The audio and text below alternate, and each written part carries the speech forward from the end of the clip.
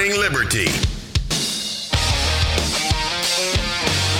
Well, happy Thursday, everyone. Welcome to a new day in America where Hillary Clinton is now your president since Donald Trump was impeached last night. Oh, no, that didn't happen.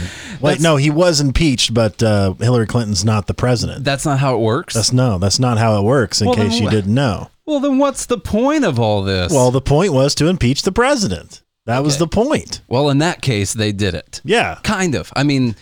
They've moved these articles of impeachment further. The House has done it. We all know. Yeah. We all know it's a new day in America, obviously. Your woes are over, you know? Now the Democrats officially like Trump as much as they liked Bill Clinton. Yeah.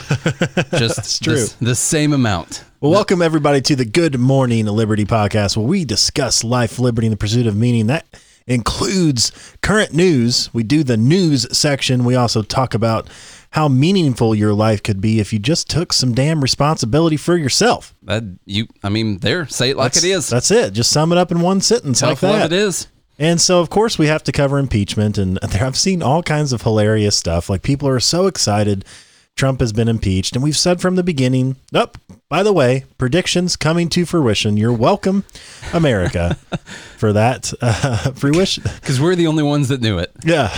So our predictions came to fruition. We knew that the sham Democrats, the do-nothing Democrats, were going to continue forward with this partisan sham. I was watching. How many times can you say sham? I was watching all of this last night, and I was just laughing because the talking points on both sides were exactly the same. All Republicans were saying this is a sham, and then all Democrats were saying this was a solemn duty. Yeah. That unfortunately had to be done. Yeah, which you saw the video of them like partying they afterwards, right? Exactly. Yeah, they were celebrating afterwards. Oh, that the was solemnness. That was the squad, wasn't it? Yeah. The squad that was celebrating. Yeah, they were so sad. So sad. They were solemn. Yeah. That is the definition of solemnity. Well, that's how fake this whole thing is. Like, why come out there and act like this is a sad day, that you hate doing this? I can't believe we have to do this. I wish that Donald Trump's presidency would not have been tainted by this. This is just a sad day. Like, that's how fake all of this is. The last thing I wanted to do was impeach a president. Like, everyone knows that that's a lie. Yeah, actually, that's exactly what you wanted to do. Yeah. Or you wouldn't be doing it under false pretenses. Right, okay, you just wouldn't be doing it. Okay, but anyway, did you tell people to subscribe? I don't think you did. No, I haven't. I was going to tell them my name first because we haven't got there yet. Even that's because important. we just had to jump right in. Yeah. My name is Charlie Thompson. I'm one of the hosts here at the Good Morning Liberty podcast, the best podcast for all your liberty news.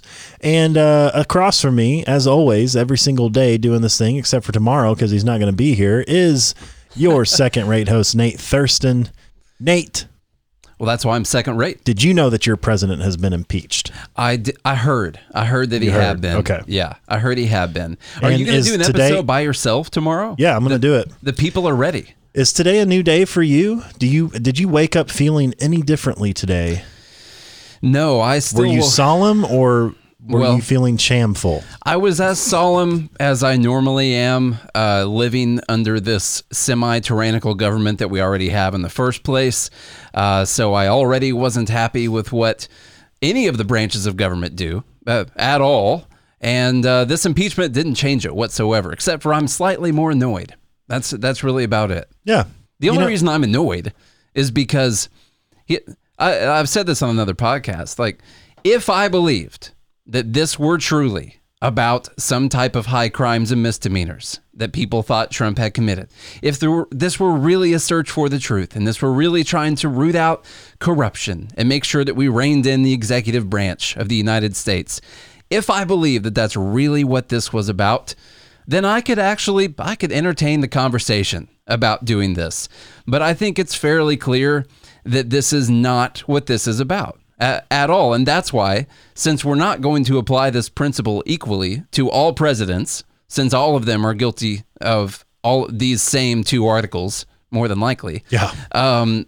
If we're not going to apply this principle evenly and go ahead and impeach the next Democrat president, then I don't like this one either. You know, if they had brought articles of impeachment, let's say, of, violating Fourth Amendment rights and spying on Americans. They could have done that. Or how about continuing unconstitutional warfare when it hasn't been authorized by Congress appropriately by the If we want to talk about your duty and oath to the Constitution, and then all of a sudden everybody in Congress is like, oh my God, we've been violating all these things. We're going to start to follow all of the Constitution. Yeah.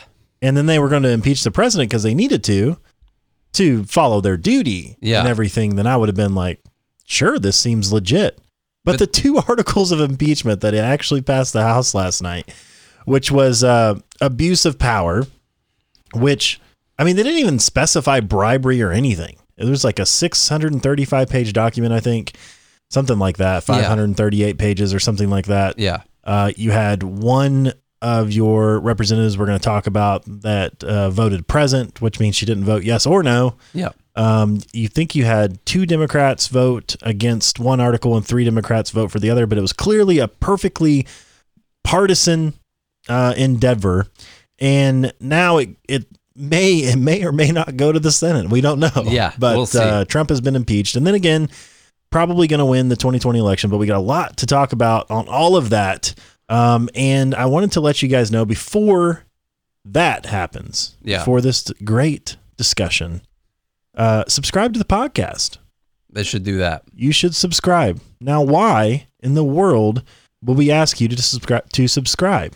Nate? Well, because tell the kind folks. If you care about the principles that we talk about, which is the principle of self-ownership, of personal responsibility, of you having all the liberties that you are supposedly to have been born with, that are supposed to be protected by the Constitution. If you care about all of those things, then you want to support podcasts like what we're doing, where we spend every single day bringing this information to the people, trying to get all this info out to as many people as possible. And what you can do by subscribing is, you're going to be downloading the episodes. You're going to see every single episode that we release.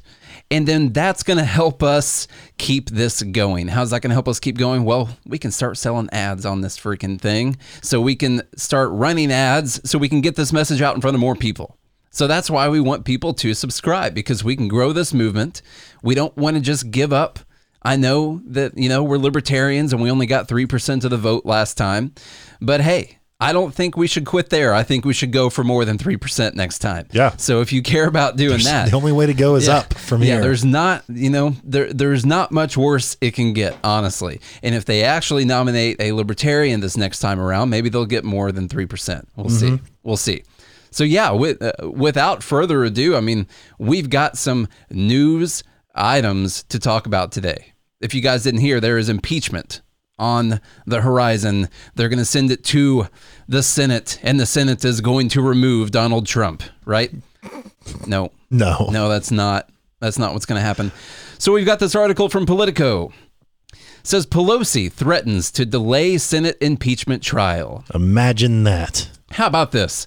Speaker Nancy Pelosi refused to commit Wednesday to delivering articles of impeachment to the Senate, citing concerns about an unfair trial on removing President Donald Trump from office. She's worried about it being unfair. Yeah. She thinks it's going to be partisan. Yeah, that's so weird. Man. Kind of how the inquiry was unfair. Senior Democratic aides said the House was very unlikely to take the steps necessary to send the articles to the Senate until at least early January, a delay of at least 2 weeks and perhaps longer. I don't understand why they're not doing their job. That's their job. Why would they matter? Why would they care so much about the timing of this? Why would they care so much about the timing? It has nothing to do with partisanship or the election coming up. Nothing to do with this affecting a presidential election whatsoever. No. Okay, so a quote. So far, we haven't seen anything that looks fair to us, Pelosi told reporters at a news conference just moments after the House charged Trump with abuse of power and obstruction of some kind of other BS rules. That wouldn't be our intention, but we'll see what happens over there. Pelosi's comments, which echo suggestions raised by other Democrats throughout the day, inject new uncertainty into the impeachment timetable and send the House and Senate lurching toward a potential institutional crisis. Though the House adopted 2 articles of impeachment charging Trump with abuse of power and obstruction of Congress investigations, it must pass a second resolution formally naming impeachment managers to present the case in the Senate. This sounds just like when I applied for my new license plates.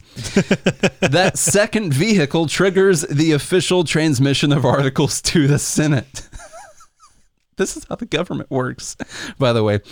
By delaying passage of that resolution, Pelosi and top Democrats retain control of the articles and hope to put pressure on Senate Majority Leader Mitchell McConnell to adopt trial procedures they consider bipartisan. Mr. Speaker, I request unanimous consent. The gentleman from Illinois is recognized for 30 seconds. 30 seconds. Yeah, you're in the opposing viewpoint, so you get less time. Yeah. If you watch these proceedings, which I get, they have to have some type of, what's it called? It's a formal parlay, but it's not a parlay, but it's all whatever those rules are. All these old English rules. Yeah. I don't know. Which, I get some of them. Obviously, you want to have order, know, and you have to make sure people get their time to speak and not everybody's being interrupted and you're not arguing back and forth.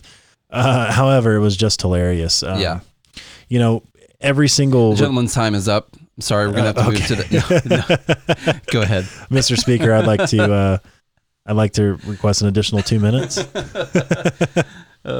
So I don't know why I'm requesting time from the second rate. I don't know. You should be requesting time from me. Well, the minority has to be in control here. Okay. Yeah. This is minority control. Yeah. Anyway, of course this was going to happen as well. And this just further proves how partisan this impeachment fiasco is. Look, to all you libertarians out there that have been like, oh, well, you're just a Trump shill. I'm not, by the way. Like, Trump has done some absolute terrible things during his presidency. For instance, Exhibit A is tariffs. Tariffs are completely against free trade, and I'm for free trade. Yeah. So that means I'm against tariffs, and I don't like all of this trade negotiation that only hurts people. It doesn't help the American economy. It doesn't help American citizens. It doesn't help Chinese economy. It doesn't help Chinese citizens. And we have called out Trump every time he did something that we didn't like. I am against Trump banning bump stocks. I think that's a violation of the Second Amendment. So I'm no Trump shill, but I do like the fact that Trump has deregulated the economy. Yeah. For every new regulation that was passed, they're on average of it's at 16 right now. 16 that they've decommissioned. Now I'm all about. Now, more than likely, we'll say that those are probably regulations that were just not even affecting anything anyway. I don't care. I don't either. Get them off the books. Get them off. I'd rather them just burn the whole thing down. Yeah. I'd rather them repeal 20 regulations for every 0 regulations that they enact. Just every day, just find 20 to repeal. Yeah. And they would probably still end up with like 100,000 by the time he gets out of office. Right. But, there are some good things that Trump has done. And I don't know, maybe he was better than Hillary. Who knows? Probably not. It doesn't seem... I think saying that you want to remove the troops is a good thing to say. Yeah. Although it hasn't actually happened. Well, he just shifted them to other places. Things that people are forgetting about is we just had the Afghanistan papers come out, which is America's longest war. It's spent over $1 trillion, and no one's saying anything about that because impeachment is just dominating everything. Why do you think the Afghanistan papers were released like 4 business days before the impeachment vote happened? Because they knew that no one would talk about them. Yeah. You think that wasn't planned? Hell, we're not even talking about them because we haven't had time to dive into them yet because we got to spend our time wasted breath on this whole fiasco called impeachment. And I'm not saying that it's not important. However, I think there are more important things. For instance, we talked yesterday, which I even mentioned on the show would not be as popular episode as this one's going to be, guaranteed. Yeah. We'll get way more downloads for this episode than we will yesterday, because yesterday had to do with our debt and our spending bills. Yeah. Which was passed yesterday, by and the will way. be signed by Trump, which we talked negatively about. Yeah. Now, can an impeached president sign? He's not removed from office. He's not removed. He's still the president. He's not removed from office. Yeah. So, he'll sign the spending bill, which was a bipartisan effort, mind you. So the House has no problem being bipartisan when it comes to spending your money. But however, impeachment, even they cut in on regular channels yesterday. I know. To show the C-SPAN feed of what was happening. They cut into the Masked Singer last night to show some Fox commentators. And I was so upset because obviously I watched that show. That's the number one new singing show, I guess. Who I did see that Wayne Brady ended up winning, right? I've never watched a single clip from that show ever. I've just seen ads for it. I think it was Wayne Brady. I've seen like maybe a few snippets of it. Yeah. What's his name from Fox was on it? The quarterback, TB, not Terry Bradshaw. Terry Bradshaw. Okay. Yeah. He was on. He had an album. He was on there the first season. Yeah, he released an album like in the 70s or 80s or 80s, I think. Yeah, he was on there. But I'm pretty sure old Wayne Brady, you know, the guy who was on Whose Line Is It Anyway? That show was fantastic. Yeah, and you can never forget the Wayne Brady episode of Chappelle's Show. Yes. Which was amazing. Yep. And then I think he does The Deal now or something like that, which is kind of like a Price is Right show. Let's make a deal. Yeah. And then I guess he's doing things like The Masked Singer. The guy's still making money, you know? He's kind of like a C-list celebrity. But anyway, they cut into that show, which Luckily, was devastating. You guys came here to find out who Wayne Brady is. That's why you come here. Which was devastating, obviously, to America all around. That we had to cut in with this impeachment nonsense. That's actually the lowest rating the impeachment's had so far is when they cut in. So anyway, of course, Nancy Pelosi would do this. This is all a political move, as it has been the entire time. And in fact, one of their own Democratic people, which we're going to get to in just a second, said, hey, this is completely partisan. I voted for the inquiry. I wanted to dive into what we could get them on. But when they released this 538-page document on these two articles, it wasn't enough. Yeah. It was too partisan for me to vote for because she's not an idiot. My wife asked me what obstruction of Congress was. She was like, what is that? I don't even know. I've never heard of that. And I was like, well, here's what it is. A cop comes into your house and says, hey, I'm coming in here. I'm going to look around and see if you've ever committed a crime. And so I'm just going to look around your house. Let's see if there's any evidence of any crimes. And you were standing in his way the whole time, saying that he didn't have a right to do this, and this was a BS thing for him to be in here. Tell him you can't, don't touch my computer, even though he signed on to it. And then at the end of the day, you only get charged with obstruction of justice. Yeah. That's what you get charged. That's what they find you guilty of, was obstruction of justice, when they never found evidence of a crime. And I was like, that's what obstruction of Congress is. It's like the resisting arrest charge. Yeah. So they can just get you on something. Yeah, nothing. We're not going to charge you with what we were arresting you for. No. You only got resisting arrest. That's it. You know, and there's a few things I want people to understand about this whole impeachment thing. So the House of Representatives, in case you guys don't remember from your, 8th grade civics class, which you probably don't, and plus it was probably taught incorrectly, I'm going to give you just a little bit of education. This will be, can I request 2 minutes for an education unanimous consent? The House will allow 2 minutes to the gentleman from Illinois. Okay. I'm from Tennessee, by the way. Tennessee. Stop saying Illinois. Sorry. I do not claim that hellhole. Sorry, Mom. I know you still live there. Anyway, and I think, your mom still lives there too. Yeah. Sorry, Nate's mom. My whole family. Look, sorry, Nate's family. Yeah. Can we call it an S-hole state? Man. Anyway. Everyone there would know it's true. So most people anyway. Look, I'm taking up my 2 minutes here. Yeah, you are. So to give you a quick education, first of all, the clause in Article 2 of the Constitution, which denotes the impeachment clause, is for high crimes, misdemeanors, bribery. It has nothing to do with anything else. There's no obstruction of Congress or anything listed out. It's literally high crimes, misdemeanors, and bribery. Now you would think that they would list bribery. Since that's what this whole thing is about. What this whole thing is about. You would think that would be the one that would be listed. However, it's not. Anyway, the second thing I want to tell you guys is that the House of Representatives acts like a grand jury, although they are not a grand jury. They act like a grand jury. In which case, what a grand jury does is it takes evidence that's presented to them and decides whether or not that evidence is strong enough to recommend prosecution. Yeah. Okay, that's what a grand jury does. When a grand jury indicts you, they're saying, hey, there is enough evidence present to charge you. that there is a suspicion of a crime that was committed, then we're going to charge you and pursue prosecution. So that's what the House does. Now, that doesn't mean that the House has a right to discovery. Yeah. They don't have a right to force you to submit documents or testify or anything like that, which is why this whole obstruction of Congress thing is bogus. Yeah. Okay. Now, who does have a right to do that is the Senate. Yeah. Because the Senate is the actual branch of the Congress that holds the actual trial. Now, if you get charged with a crime, or in this case, charged with impeachment, then yes, you do have to comply with being interviewed or whatever. You don't have to say anything, but you do have to show up. You do have to submit paperwork that would act like a warrant in essence, So the warrant would say, hey, you're charged with these two things. We're going to get your computer and investigate to see if that's actually the case. And then you go through the trial. That's how that works.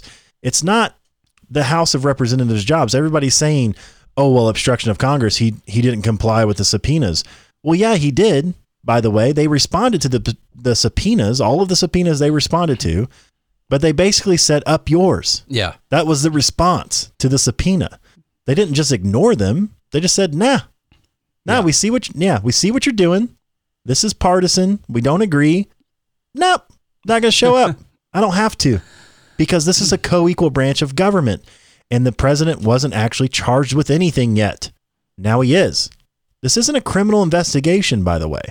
It's different. Yeah. It's very different. There's no law that's been broken here. This is not criminal. They would have brought that forward if they found any evidence of that, which they did not. There's a key thing that House Majority Leader Steny Hoyer. Steny Hoyer said in his 10-minute speech that he got at the end of this whole thing, and I tweeted out about this last night.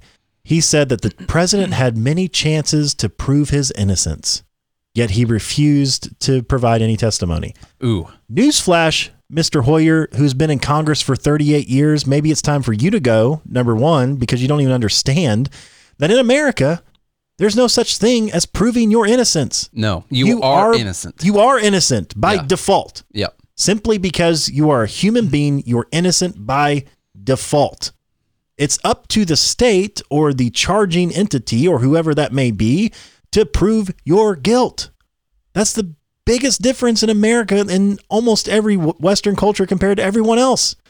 I mean, this is what we fought a revolution over. Yeah. One of the many reasons is the fact that everyone was presumed guilty, and it was off with your head if you disagreed with the king, or off with your head if you disagree with the dictator. So it's Steny Hoyer needs to go. I mean, that guy he looked like he was about to fall over after being in Congress for 38 years anyway. Yeah. But man, somebody needs to vote that guy out because he doesn't even understand a basic principle. I had another argument with somebody over the Fifth Amendment, and somebody was saying, oh, well, the Fifth Amendment clearly states that you have to accept in cases of impeachment. And it actually doesn't, by the way. So the Fifth Amendment reads, no person shall be held to answer,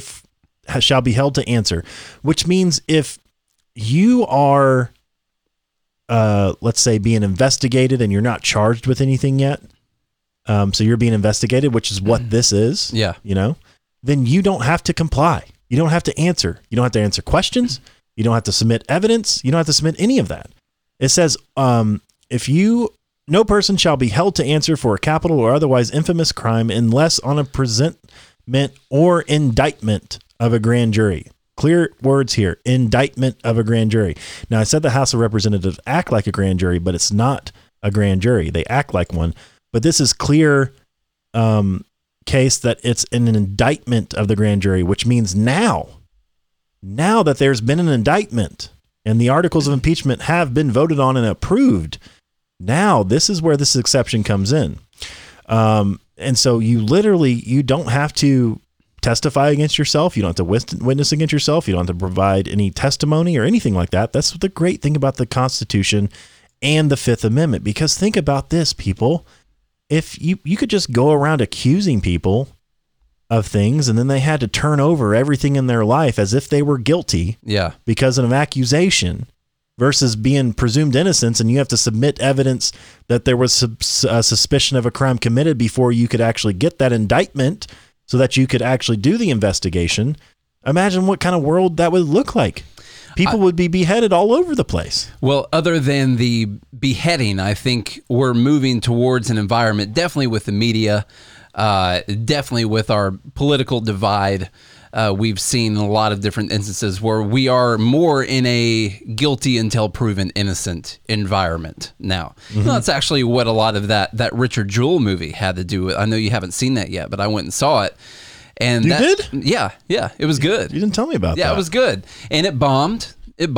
And really, I think because now Clint Eastwood decided to tell this story, and it was a really good story, but they spun this, and it might have been the case that what he was telling was how dirty the media was, and how we move to a guilty until proven innocent, and how the media is vicious and makes up stories. It was a fake news media movie, because basically the media ruined this guy's life.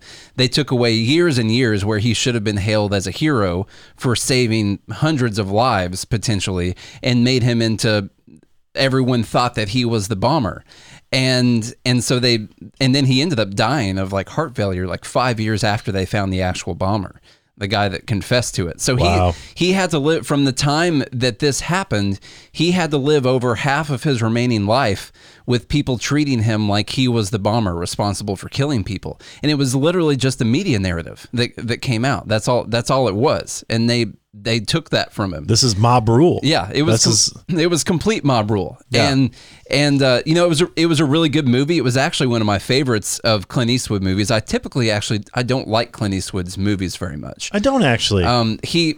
He does a good job. American Sniper, good movie only because it's an amazing story. So I was really into it for the story. I think if the director of Lone Survivor would have done American Sniper, it would have been way better. Something about Clint Eastwood's movies, there's some kind of separation between yourself and the actual characters on screen, to where I feel like I'm watching a story where in other movies you feel like you're in it, like emotionally in it. And actually this one so far was the best job that he did at doing that. So anyway, there's my endorsement of the movie. You get better with age. Yeah, so he should be really darn good. So what Nate is talking about here is that our government, our system of societal rules is set up in a way on when it comes to innocence versus guilt. The presumption of innocent is important because what that does is it impedes mob rule, and that you don't want mob rule. No one wants mob rule. That's where a group of people can decide that you're guilty without presenting any evidence and then crush you. And that's wrong.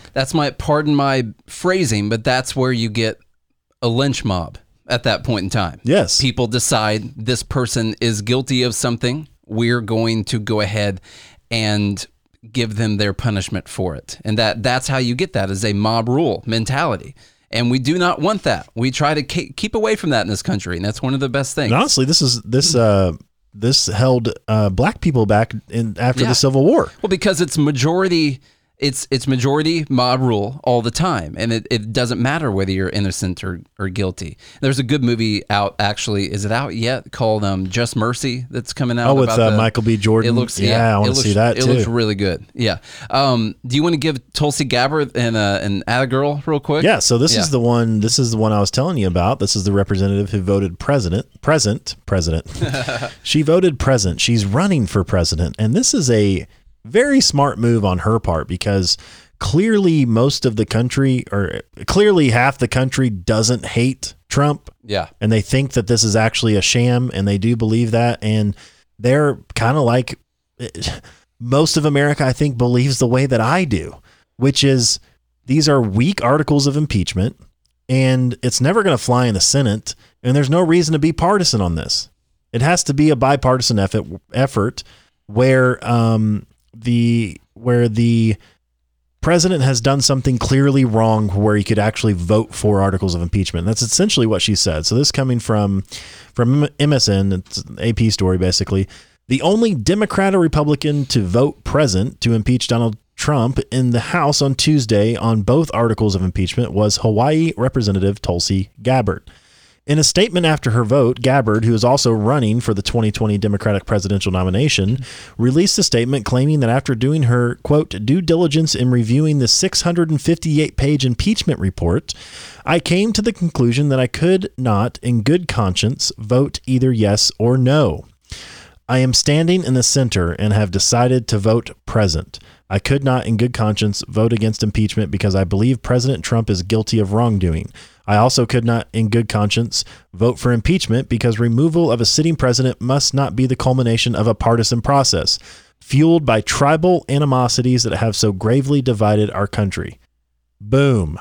Yeah. I mean, you know, we're not huge fans of Tulsi Gabbard. Obviously, we share some foreign policy similarities with her. Mm-hmm. I wonder if this will make the Libertarian people not like her now, all of a sudden, since apparently the Libertarian Party is ready to string President Trump up on the front White House lawn.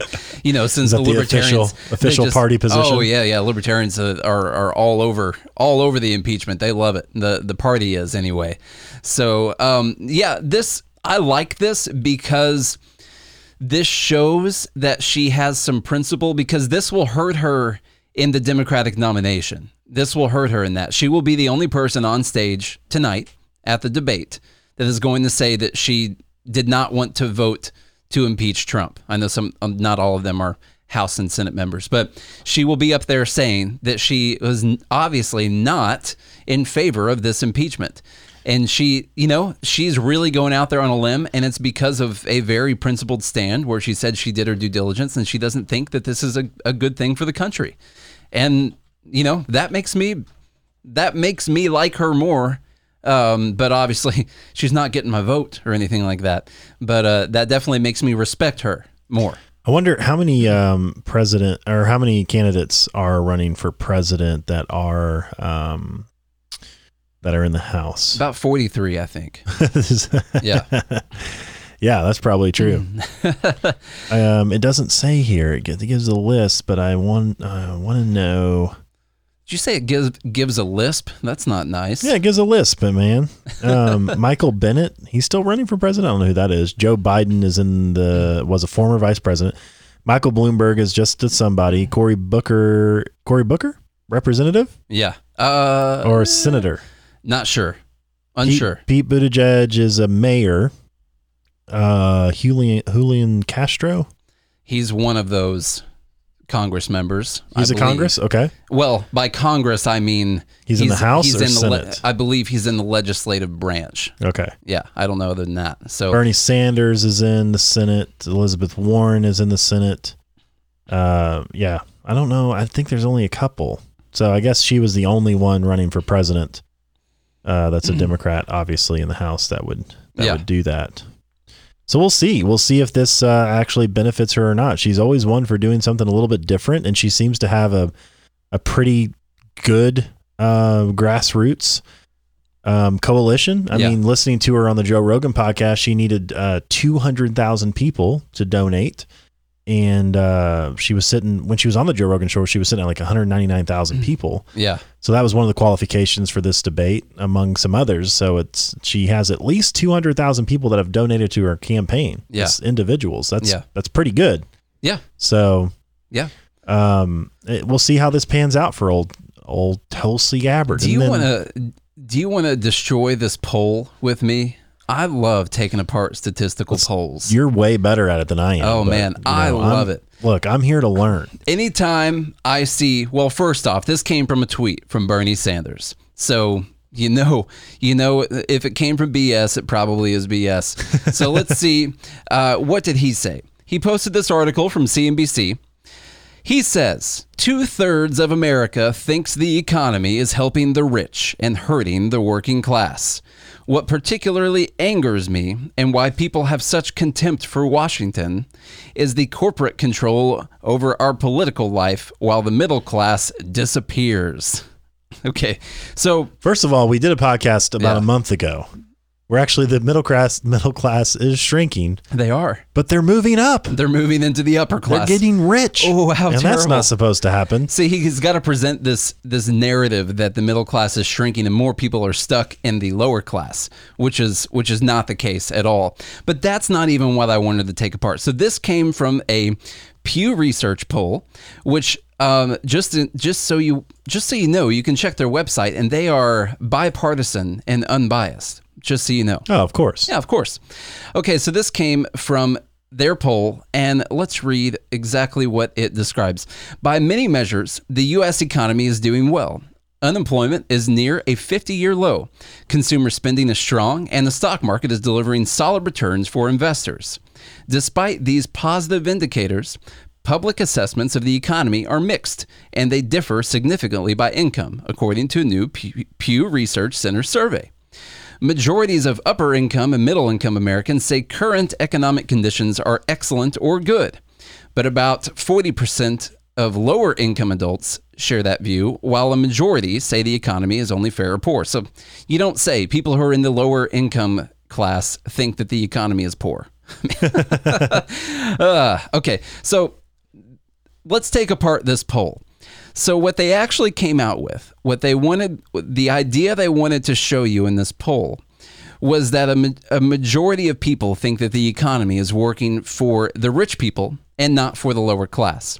And then they also wanted to show you how many people think that the economy is excellent and how many people think that the economy is poor.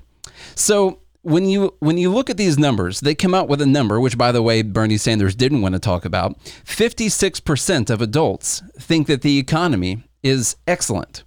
And 44% think that the economy is only fair or poor. And what's really interesting in this is if you separate it out between Republicans and Democrats, well, 75% of Republicans think that the economy is excellent. And then only 41% of Democrats think that the economy is excellent. So now it matters. This is what really matters, and this is the first thing I look at when I see any kind of poll before I make any type of assessment on if I believe it, if I form some kind of opinion off of it, decide what it's trying to tell me. I want to know, who did they sample? Who did they sample in this poll? Because you can sample a poll of me and Charlie and ask us whether or not libertarianism is the best way, and 100% of the poll respondents say that libertarianism is the best way. But that's a sample size of only 2 people who are both libertarians, so that's a bad poll, right? That's not a good statistical sample. Mm-hmm. So it really matters how they sample these people when they do the polls. Now, we don't even know. Reading the footnotes here, you don't even know what they used for poor or upper middle income.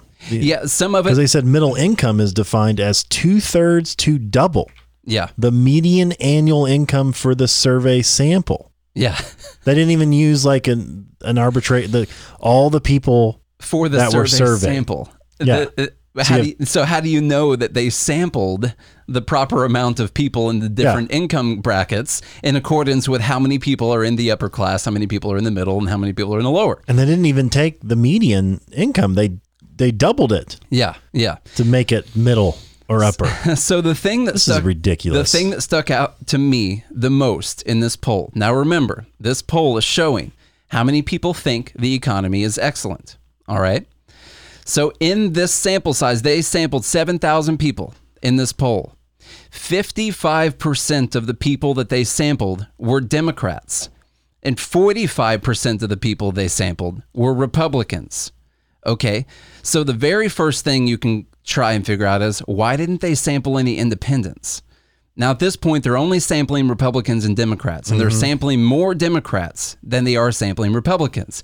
And now we've seen in the results that Democrats think the economy is way worse than Republicans do, and they have a higher sample rate inside of this poll than the Republicans do. Mm-hmm. So now you have to dig into, what are the actual demographics in the country? Because you want to know how far off this poll actually is. So while they sampled 55% Democrats in this poll, only 27% of the country identifies as Democrat in a recent 2019 Gallup survey. 27% are Democrat and 29% are Republican, meaning even more people identify as Republican than Democrat. And already this poll sampled more Democrats than Republicans. So you already have that. But then you've got those pesky independents. 42% of the country identifies as independents, and they weren't even sampled in the survey. They sampled only Republicans and Democrats. That's it. This is the same thing, by the way, with that thing that Bernie Sanders uses, where 70% of the country supports Medicare for all. Well, they sampled more Democrats than Republicans in that. They didn't sample any independents. And it was a sample size of a total of 1,500 people. Right. That was it. And there's your 70% of the country supports Medicare for all. Let's tout that as if it's an actual number. No, it's not. So now let's look at the independents. So we know that the biggest group of people are independents, 42% of the country. Well, which way are independents more likely to go? If you used a couple indicators, when it comes to funding things for illegal immigrants, like, say, college and healthcare and things like that, well, almost 70% of independents are against public funding for people who are not American citizens. 70% of independents are against that. Oh, okay. That's interesting. 60% of independents are against Medicare for all. Okay. So you can take these types of numbers and then you can look at who voted for Trump in the last election, as far as how many independents voted for him versus Clinton. And you actually come out with around 60% of independents actually will be more likely to vote Republican if they're going to vote for one of those two parties. So now you have to ask yourself, what should the actual sample rate in this poll from Pew Research, what should it have actually been? So where they sampled 55% Democrat, it should have actually been 37.4% Democrat. And where they sampled 45% Republican, it should have been 62.6% Republican. If they actually wanted to present a more true nationwide model of an accurate sample rate. That means when they sampled Democrats at 55% instead of 37.4%, they raised the number. It's 50% higher sample rate than they should have been for Democrats in this poll. Imagine that. And then Bernie Sanders posts the poll and talks about how Americans believe that the economy is not working. Do you see how my head explodes when this stuff happens? Now, I know that not everyone takes the time to think about all that crap. And, you know, I'm envious of that. I really am. But as soon as I saw this, I was like, I have to know who they sampled in this poll. I got to know. And this is really important because this is the narrative that these people present. And you can use, people like Bernie Sanders use this to sway people's minds, where even if you think that the economy is good, you can say, well, maybe I'm in the wrong. I mean, a lot of people think it's really bad and it's actually working. Look at this. He says 2/3 of people think it's only working for the rich. I mean, maybe I'm just really wrong. You can sway people's opinions. You can make them have emotional reactions to this and react to something that is a completely false narrative. And that's why we started BernieLies.com right there is for that reason. And no one's going to take the time to do that, by the way. Except you. That's why you should come listen to this podcast, because you don't know the amount of links and the amount of reading I had to do to dig all of that up. And no one's going to do that. You know, my brother and I were talking about the deficit and the debt last night, and he was saying that he was even saying in Obama's last term, the deficit was 19.9 trillion. And I was like, no, Trey, that's the debt. Yeah. He's like, well, I'm reading it. This is on balancesomething.com. I just looked it up. This is exactly what it's saying, unless these guys don't know what they're talking about. I was like, yeah, they don't know what they're talking about. Obama's deficit was like 800 billion, something like that. Yeah. Well, it fluctuated. His last year in office, it was like 480 billion. Yeah. I think he had all the way up to 1.2, 1.3 trillion. Yeah, it's like deficit. 1.1. Yeah. Trump's ran a higher one, by the way, already. Trump, just so everyone knows, in total debt, Trump, if he serves 8 years, is going to run up more on the national debt than Obama did. Just so we can stop using this talking point of Obama doubled the national debt. Well, first off, whose national debt did he double?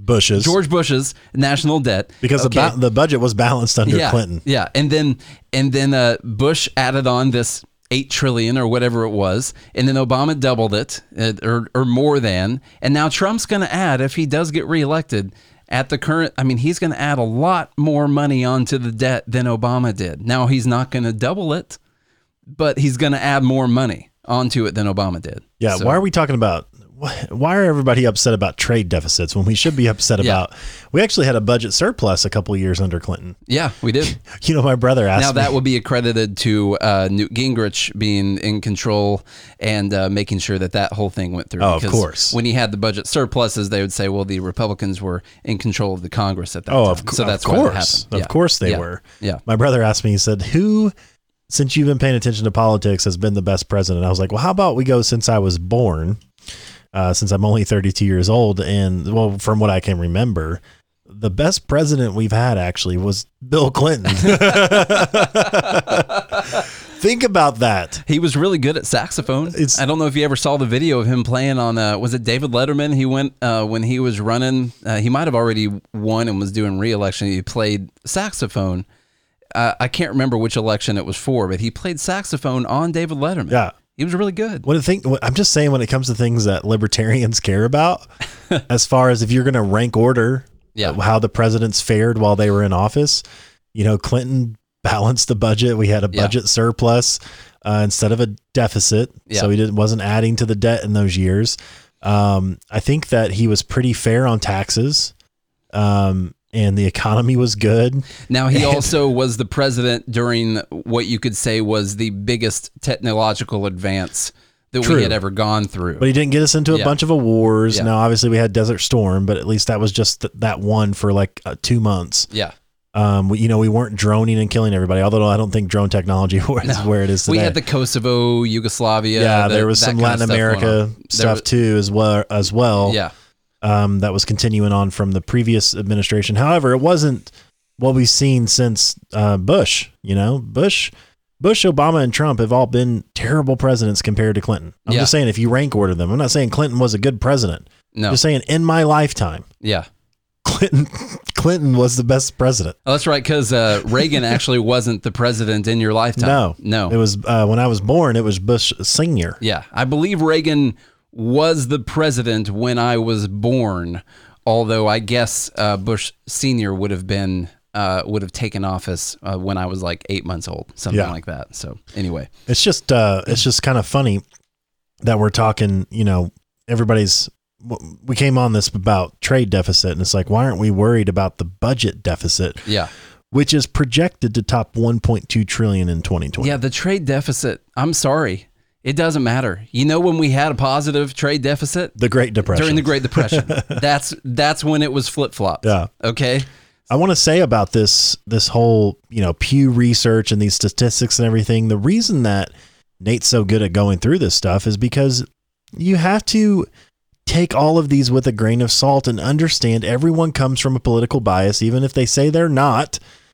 Pew Research is coming from political bias. It's clear by their sample rate alone. Even if you don't do so much digging, you can be like, oh, well, their sample rate. And then you look at their explanation about how they didn't even take the median annual income for the people that they surveyed. They actually doubled or tripled, or they 2/3 to doubled it. Yeah. Making the people in the lower income bracket higher. Well, and they didn't take it based on the median income of the country. They based it on the median income of the people that they sampled. Right. And then they built their income categories based off of the median income of the people that were sampled. Exactly. Which literally means this poll means nothing whatsoever. And and then people use it to their benefit, but we could do the same thing. We should start a research center. Yeah. Unbiased. Of course. Yeah. Completely just the numbers. Yeah. Just the numbers. And see if we can get some people to tweet it out. It'd be awesome. We'll just start calling people and asking them questions. Yeah. Yeah. So do you want to do the Elizabeth Warren thing, or you want to do the bathroom thing? We're at 50 minutes. Let's go with bathroom because this is pretty funny. You go ahead. All right. So this is going to be implemented at this company, by the way. Restroom sign says employees may face smell check to ensure they're not, quote, sitting on the phone. This coming from a local news station in Baltimore. A company has a bathroom sign that claims that employees must follow a strict time limit or else face a smell check. The sign, which appeared on Reddit, attempts to stop workers from taking long breaks. Quote, if a bathroom break for more than 10 minutes, quote, if in a bathroom for more than 10 minutes, a smell check will be completed to ensure employee is not sitting on the phone. If it does not stink, employee's name will be reported to the office. What if your crap don't stink? You know, this is hilarious. The post, especially in the women's bathroom, and they poop unicorns and rainbows. I know. So the post got a lot of engagement with one person posting, quote, I'd stop flushing just in case. Another person said, quote, who is the lucky employee entrusted with this noble task? This is just, you need a little bit of comedy in your day with all this stuff. On average, if at your work day, if you take a 10-minute poop break every single day at work, then that equals up to a 40-hour vacation by the end of the year. Wow. So that gives you 40 hours. Wow. How about that? Yeah. You get a week's vacation. So make sure you take a poop. Nice. And do not flush the toilet. Don't flush. Yeah. Man. They start taking pictures of your poop. How arbitrary is this? This is so ridiculous. I can just imagine the arguments where you're like, I swear I just took a dump. I swear, I'm sorry, it doesn't stink. How do you prove this? Yeah. How do you prove it? Well, one thing is, how do you prove it? The other thing is, if your employees aren't getting their work done, yeah, there's more problems than them sitting in the bathroom for more than 10 minutes on their phone. Yeah. Honestly, if you're really worried about that's what they're doing, then you've got some other problems with that employee, and they're probably not a good employee. And there's enough, you can probably find someone else to fill that position if you need to. Someone who's not just going to sit on a throne of lies while they're at work. As far as policy is concerned, I guess a company can do this. Oh yeah, sure.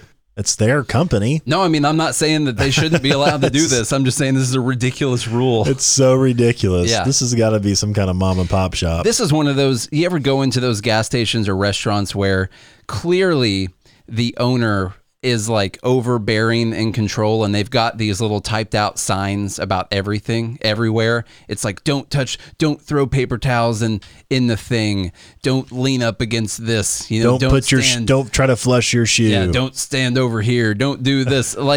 You see these places where the owner really has some type of a just control. $20 minimum on credit and debit cards. Yeah, exactly. Yeah. Yeah, so this is, I don't think I would continue to work at a place like this. I just don't think I would. Yeah, I don't think there's a job I'd need bad enough. Yeah. To where my employer, look, talk about micromanaging. Yeah. God, I hate micromanaging more than anything. It's like, do you get your work done or not? Yeah. And if you don't get it done, why not? Yeah. Okay? If you can't get it done, then I expect updates. That's it. At the end of the day, all you should assess is, are they getting the work done that I need to be done? Right. And if they're not, then you don't need to have them, regardless of whether or not they were actually pooping.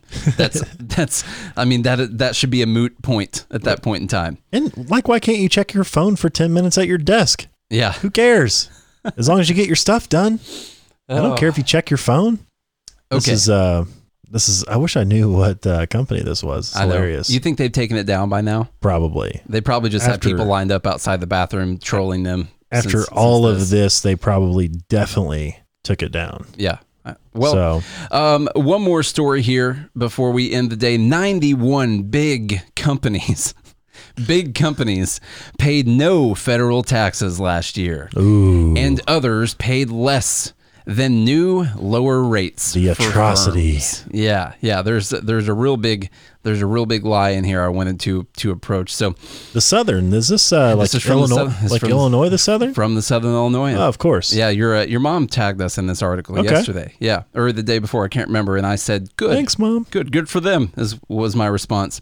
A total of 91 corporations in the Fortune 500, many worth billions of dollars, paid no federal taxes last year. The Washington Post reported Monday. Already, we've got a disconnect between your worth and your income. Hang on a second. Already. This is hilarious because the Washington Post is owned by Jeff Bezos. I know. I know, and they call out Amazon. Which owns Amazon, which Amazon doesn't pay any federal income taxes because they're really smart. Well, this is how you know that Jeff Bezos is not micromanaging the Washington Post at all. And he said this before, that he paid for it to keep going because it was like going to go out of business or something, and he wanted it to keep going. He is not controlling what their stories are whatsoever, because you can find negative stories about Amazon about 8 times a day on the Washington Post. So this is hilarious. Yeah. So, and like I said, there's a disconnect already because they're making the connection between you not paying your federal income taxes, your corporate taxes, and being worth billions of dollars. Those are two completely different things. Yeah. You could own a lot of equipment and a lot of trucks and a lot of buildings and have lost money for the year and still technically be worth a lot of money. Yeah, your assets, your total assets could be worth billions. But not owe any taxes. Right. So about 400 of America's largest corporations paid an average federal tax rate of about 11% on their profits last year, roughly half the official rate established under President Donald Trump's 2017 tax law. And you know what's amazing about that is they actually have taken in more money in tax revenue. Yeah. And what's also amazing is they're calling out 400 companies out of, well, there's 10,000 that trade publicly on the stock market, and then there's millions upon millions. 28 million. 28 million is the number people throw around of companies, but let's talk about 400 of them real quick. Profitable American corporations in 2018 collectively paid an average effective federal income tax rate of 11.3% on their 2018 income, barely more than half the 21% statutory tax rate, said the report from Institute on Taxation and Economic Policy. In fairness, analysts say the phenomenon is nothing new. Imagine that. Some companies have long paid less than official rates for a variety of reasons. Well, let's talk about those reasons. No, we're not going to do that. Still, Kiplinger reported that many of the nation's largest corporations have lower tax rates than most citizens. The TCJA, signed by President Donald Trump in late 2017, permanently lowered the federal corporate tax rate to 21% from 35%. Analysts say many companies are paying even less. Okay. So, and they'll continue to do so, and they always will. They always will. Even when the top tax bracket was 90%, people's effective tax rate was 42%. Right. So this has always been a thing. It will always be a thing.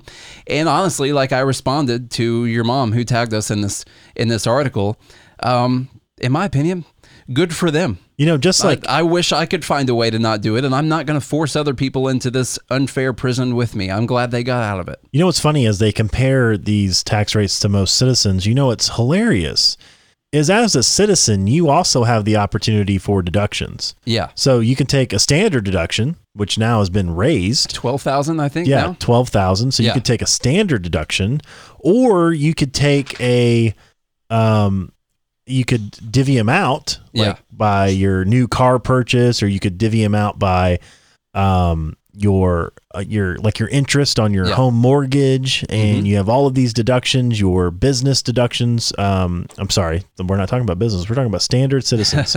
Your charitable contributions can be deducted. You have all kinds of deductions. Well, you know what? Corporations have deductions too. Yeah.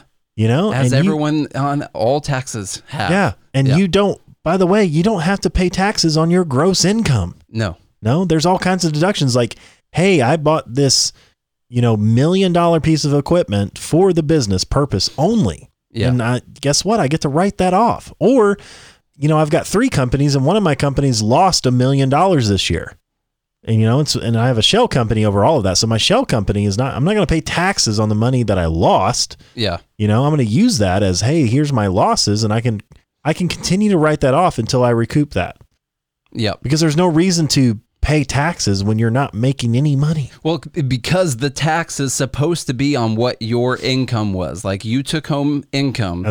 Yes. And so if you had expenses that, okay, yes, you took in some gross income, but then maybe you invested some money, you bought more trucks, you did whatever, you paid other stuff, you have deferred tax payments from other years or something like that, which is what a lot of these people are doing now, then technically you did not have that income anymore. So now you're going to pay taxes on what a lower the lower income, which, like you said, that's what everyone does. Yes. And the biggest lie in this was this still constant narrative that, of course, people like our favorite BS Senator Bernie Sanders talks about all the time.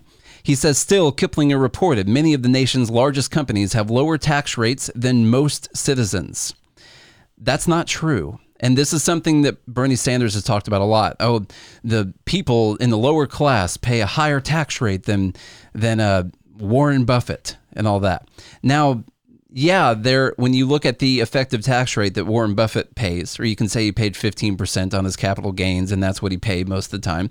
I get that, but then they don't use the effective tax rate for what the people in the lower middle class actually paid, which is zero. Which is for a lot of people it's actually negative 2 or 3%, and then for most people in the bottom 50% of income earners it's 3.3%. That's what their effective on average that's what their effective tax rate is, which looks less than 11%. I didn't use my calculator for it, but I think that 3.3 is less than 11. I'm checking, and yes, it is. Okay.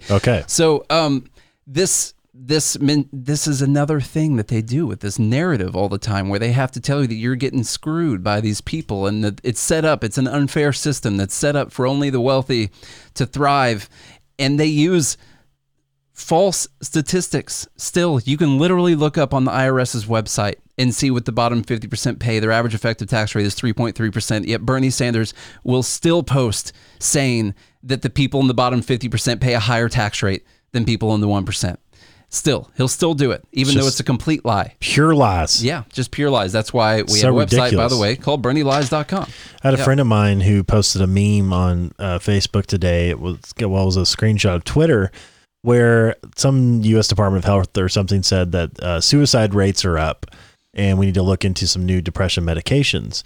And somebody responded saying, oh, well, we don't need new medication for depression. Like, we're depressed because we are buried in student loan debt, and we can't afford to go to a doctor, and we can't afford to have health insurance, and we can't afford to have a family, and we can't afford to own a family. That's why we're depressed. And it's like, no, that's actually not true. Yeah. By the way, because if you look at, well, first of all, there's a couple things. It's like, oh, and of course at the end it said that's because the economy only works for the people at the top. Yeah. The economy's only working for the rich people. And this obviously is false on many levels.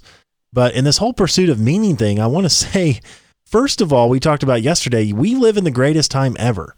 So like, you're overworked and underpaid compared to who? Like your great-great-grandfather in the late 1800s, you think you're more overworked than he was? Yeah. You think that him getting up when he was 8 years old and working the fields from 6 a.m. or from sunup to sundown, you think that he was less overworked and that's why he was able to have a family? Yeah, that's why he wasn't depressed. Right, that's why he wasn't depressed. Is that the case? Who are you more overworked and underpaid than? Yeah. Who can afford a house and you can't? And was their status any better? Like, where are you comparing yourself to? The second thing I would say is that if you are not in a position to afford these types of things, it has nothing to do with what anyone else is doing whatsoever. Like, we live in the greatest time ever to have whatever you want in the greatest economy. In fact, if you make $32,000 a year, even if you just compare yourself in today's standards across the world, you're in the top 1% globally. Yeah. So literally no one in America could ever actually complain about being overworked and underpaid. Oh, so you had to work 60 hours this week? Oh, so terrible. Yeah. We get immigrants from across the border that come and work 2 and 3 jobs. And they're living not only can they have a family and buy a house and support themselves, they send money back across the border. Yeah. And because they work all the time. Because their families don't have the opportunity to do that where exactly. They're from. So they appreciate it. You don't get to just work 40 hours and have a house and a family and play video games and go fishing on the weekends and have a boat and all. You can't do all of that and only work 40 hours. Yeah. You have to or either increase your skill set to where you only have to work 40 hours to accomplish all those things, or get off Twitter. How in the world does he have Twitter anyway? Instead of paying for internet and Twitter, you don't pay for Twitter, but instead of paying for internet or a phone or whatever to be able to be on Twitter to complain, you take all of that money that you would spend on doing all those things and put it towards actually increasing your productivity. So prioritize your life. Well, That's the actual thing. You could work 40 hours a week and have the same standard of living that your parents and grandparents had. You could do that, actually. I think anyone could do that. You could live in a house that was built in the 50s. That's what you could buy instead of a newer house. You could buy a car that doesn't have a backup camera or even a CD player in it, or even cruise control or power windows or locks or very safe airbags and gets 15 miles to the gallon. You could do that. You could not have a cell phone. You could not have internet. You could do all these things if you wanted to and live the same standard of living that your parents and grandparents did on your 40 hours a week. But if you want all of those extra things, you can't expect to just have all of those things and not have to put in any work for them at all. That's saying that those things don't have any value, which they do have value. That's another thing drive me nuts. Those people saying Instagram and all this, these things don't add value. These aren't valuable. I would give those up. These don't add value to my life. If these things don't add value to your life, then don't use them. Why would you be using them if they're not adding value to your life? They're obviously adding value to your life, or you wouldn't choose to use them. If you could give it up. Yeah. Why would you freely choose to keep using things that you don't think are of value? Then give it up. Yeah. And spend your time that you would complaining on those platforms to go do something productive for yourself. Yeah. Imagine that. The other thing I wanted to mention on that, it's not funny, but the crazy thing about suicide statistics when you go look them up is most people, the highest percentage of people that actually commit suicide are old white men. They're old and they're white and they're men. Some are rich, some are poor, but a lot of it has to do with loneliness. Like you don't have a spouse or anything. If you're a widower, yeah. If you go look at the statistics, a lot of them have to do with drug and alcohol abuse. So if you're a heavy abuser of those things, then you're more likely to commit suicide. It has nothing to do with poor people don't commit suicide more than rich people do. Well, you're not depressed. You're not actually depressed because you can't afford things. The thing I want to say about this is the really dangerous part of this mentality. And this is why I spend so much time on people like Bernie and Elizabeth. Because I do know that the suicide statistics are going up for young people. They are increasing. They're like actually highest ever for the young generations. And the problem is that they do have the feeling, like what you said, like they can't, they're buried in student loan debt. They can't afford this and that and all that stuff. And the problem is that this mentality of someone else is holding me down. There's nothing I can do to get out of this. It's not my fault. I'm trapped. I'm in this capitalist prison. This is terrible. That's the mentality that Bernie's preaching to people. And I said in the podcast yesterday, I think that thank God I did not have someone like Bernie filling my head with stuff when I was young. I don't know how I would have turned out. And these people do have people like this filling their heads. And that is why I fight against people like this so much, because you could literally make a connection between an increase in suicide statistics among young people and people like this filling their heads with the mentality that there is no hope for a better future. That's what actually leads to the suicide. Yeah. And I know Whereas that's a leap to try and I'm blaming suicide on Bernie Sanders and Elizabeth Warren. But when you have these people telling you these things, that there is no hope, that the world's going to end in 12 years because of climate disaster anyway, and the rich people are holding you down, and you're in a prison. We're in a taxation prison, all of us together, but except for the corporations. You're in a capitalist prison where you're forced to work. And I mean, just telling people this all the time and never telling them that they actually have the capability to raise themselves out of it, because you do have the capability. Actually, it's easier than it's ever been to raise yourself out of it. It's really dangerous. And I said it a lot yesterday, but it's disgusting to me that these people are out here filling young people's heads with this. And this whole pursuit of meaning that we talk about, the biggest thing is adopting responsibility for yourself. And the reason why young people or anybody commits suicide for any particular reason most often has to do without having a purpose or direction for your life. You have to have a reason to get out of bed every single day.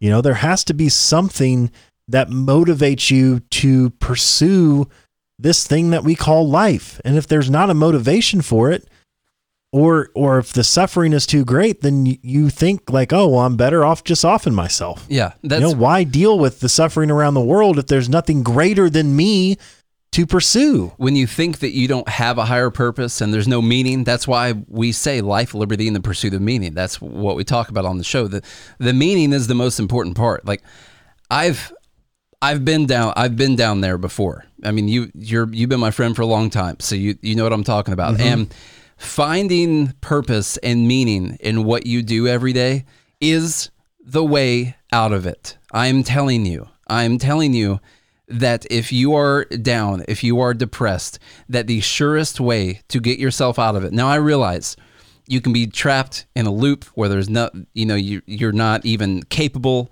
of seeing a brighter way out. I agree. You can have actual chemical imbalances. There can be things like that wrong. I understand that. But the surest and best way out is by finding meaning in what you're doing every single day. And that's how you can actually enjoy your job. You can enjoy whatever it is, even if you're working at McDonald's. Every single person that's going through that line needed food, and they would not have been able to get that food if the corporation didn't start McDonald's, if they didn't build it there, and then also if you weren't there to cook it and hand it to them. And even when I was driving, I did Uber driving for a couple of years. And I did Uber driving for a couple of years. And actually, I felt great while I was doing it. I would tell myself after every single trip, that person needed to go somewhere. They needed to get somewhere. They needed to get to work. They needed to get to their friend's house. They needed to get to the game. They needed to go downtown. They're on vacation and they didn't want to rent a car, and they needed to get around town and have a good time while they were here. Or they were drunk and they were drunk and they didn't want to drive home. And I helped them do that. There was a meaning that night. They needed that, and I supplied it. You probably saved lives even. I absolutely believe that that Uber and Lyft and all these companies have absolutely saved a lot of lives, for sure. And you can find meaning in whatever your job is, whatever it is you're doing. As long as people are voluntarily transacting with you, and they're getting coffee from you, or they're checking stuff out at Walmart, or buying stuff in the drive-thru at McDonald's, you can find meaning in that as long as they haven't been coerced and forced. I mean, sorry, if you're at the DMV, you can't find meaning in that. You can't. You just can't. I'm sorry. I think you still can. Yeah, sure. You can take pride in your job still and offer good customer service, even if you are working for the government. Even if people are forced to be there, you need to be better and be the best representation and make their day better than everyone else who's going to a DMV that day. And you can be that person. And the flip side is instead of adopting, if you don't adopt the responsibility and find meaning, direction, and purpose in your life, and you sit there and you complain about how you're being held back by rich people, or it's someone else's fault, or anything like that, if that's what you spend doing on the daily, you're not gonna get out of your depression. That's not, all that does is continue to build resentment. It places the blame on someone else. It makes it everyone else's fault instead of your own, and you get nowhere with that. Instead, if you try a few things, be like, okay, well, maybe if I just looked at my job in a different light, or maybe I worked on making myself a little bit better so that I can get a better job, or get a different job where I find more meaning, or I can pursue a passion or something. That's what actually cures your depression. Yeah. Not sitting around complaining about how it's someone else's fault and I can't get ahead because the man's holding me down. Well, or being dependent on the right person being elected as the president. Right. Because then when they don't get elected, then you're just sunk into a depression. Look, I depend on the Cowboys to win football games every single week, and when they don't, I get depressed. Yeah, he's been fighting depression his whole life. That's my fault. Yeah. It's my fault because I am too emotionally involved in a sports franchise. Well, so that's why we, when we're talking about who's going to be the president, who's going to be impeached, if you're a Trump supporter, let's bring this back around. you're a Trump supporter, Coming full circle. you should not, whatever it is that you're dependent on, it should not be dependent on Trump still being the president or Pence being the president or the next Republican. If you're a Democrat, the next Democrat being elected, if you're hinging your life, your feelings, your emotions, your depression or non-depression, your happiness on who the president of the United States is, then we have gone severely off course here. We have got some major things that we need to talk about. And in fact, we do. That's why we do it. That's exactly why we do it. Yeah. So guys, if you liked today's episode, share it with one of your friends and one of your enemies. And yes, your crazy hippie aunt over the course of the holidays, which are coming up. Merry Christmas to everyone. Happy Hanukkah and salutations to whatever everyone else's thing is that they're celebrating. Merry Ramadan. Yes, Merry Ramadan to everyone. And yeah, so I don't know if, I guess we might have another episode or two before that. But yeah, just share this episode with someone, share our page with someone, go follow us, go watch us live on YouTube or Facebook. If you're watching this live, then go subscribe to the podcast. If you're listening on our website, then subscribe to the podcast, because this message is important. It's important for people that are our age to hear it. It's important to people that are, my brother and sister's age, who are, I guess they're Gen Z people is what you would say. And then it's important for people that are our parents' age to hear it, because maybe you didn't get all the things done in your life that you wanted to do, but whatever it is that you're doing every single day, just find meaning and purpose in that. If you're providing some kind of a service for people, then you've got a lot of meaning in your life, even if you don't think so. And you can develop a realm where you can be happy inside of that life if you choose to not go down the course of just blaming other people and feeling like there's no hope. So share this with some people. Follow us on Instagram at Good Morning Liberty. Follow us on Twitter at Good AM Liberty. Go defend us from all those Twitter trolls that are hitting up our page today still. All those Bernie trolls that don't like it when I tweet negative stuff at Bernie. And yeah, go do that and go to our website, goodmorningliberty.us, if you want to read some great articles on politics and economics. There's two ways to support this show. The first one is free. That's leave us a rating and review. Go to Facebook or iTunes or Spotify, whatever your favorite podcasting app is. Leave us that rating and review. We just got one yesterday from a good friend of mine named Jeff, who's the lead singer of 3 Pill Morning. Check those guys out, 3pillmorning.com.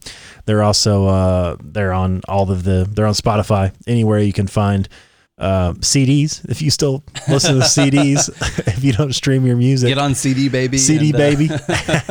Yeah. But we got, some good reviews coming in on the daily. So leave us a rating and review. That's something free that you can do. If you want to spend your cold hard cash in this giving season, well, we're accepting gifts here at Good Morning Liberty. So go to goodmorningliberty.us/shop or gmlconnect.com. Click that shop button. Get yourself something in return. There's a Make That Taxation Theft Again hat that Nate's displaying beautifully right now. So you can get that Make Taxation Theft Again hat. You can get some coffee mugs that says Bernie lies. Capitalism is greater than socialism t-shirts. And there's hoodies. There's all kinds of goodies. So spend your cold hard cash with us, and we'll send you a gift in return.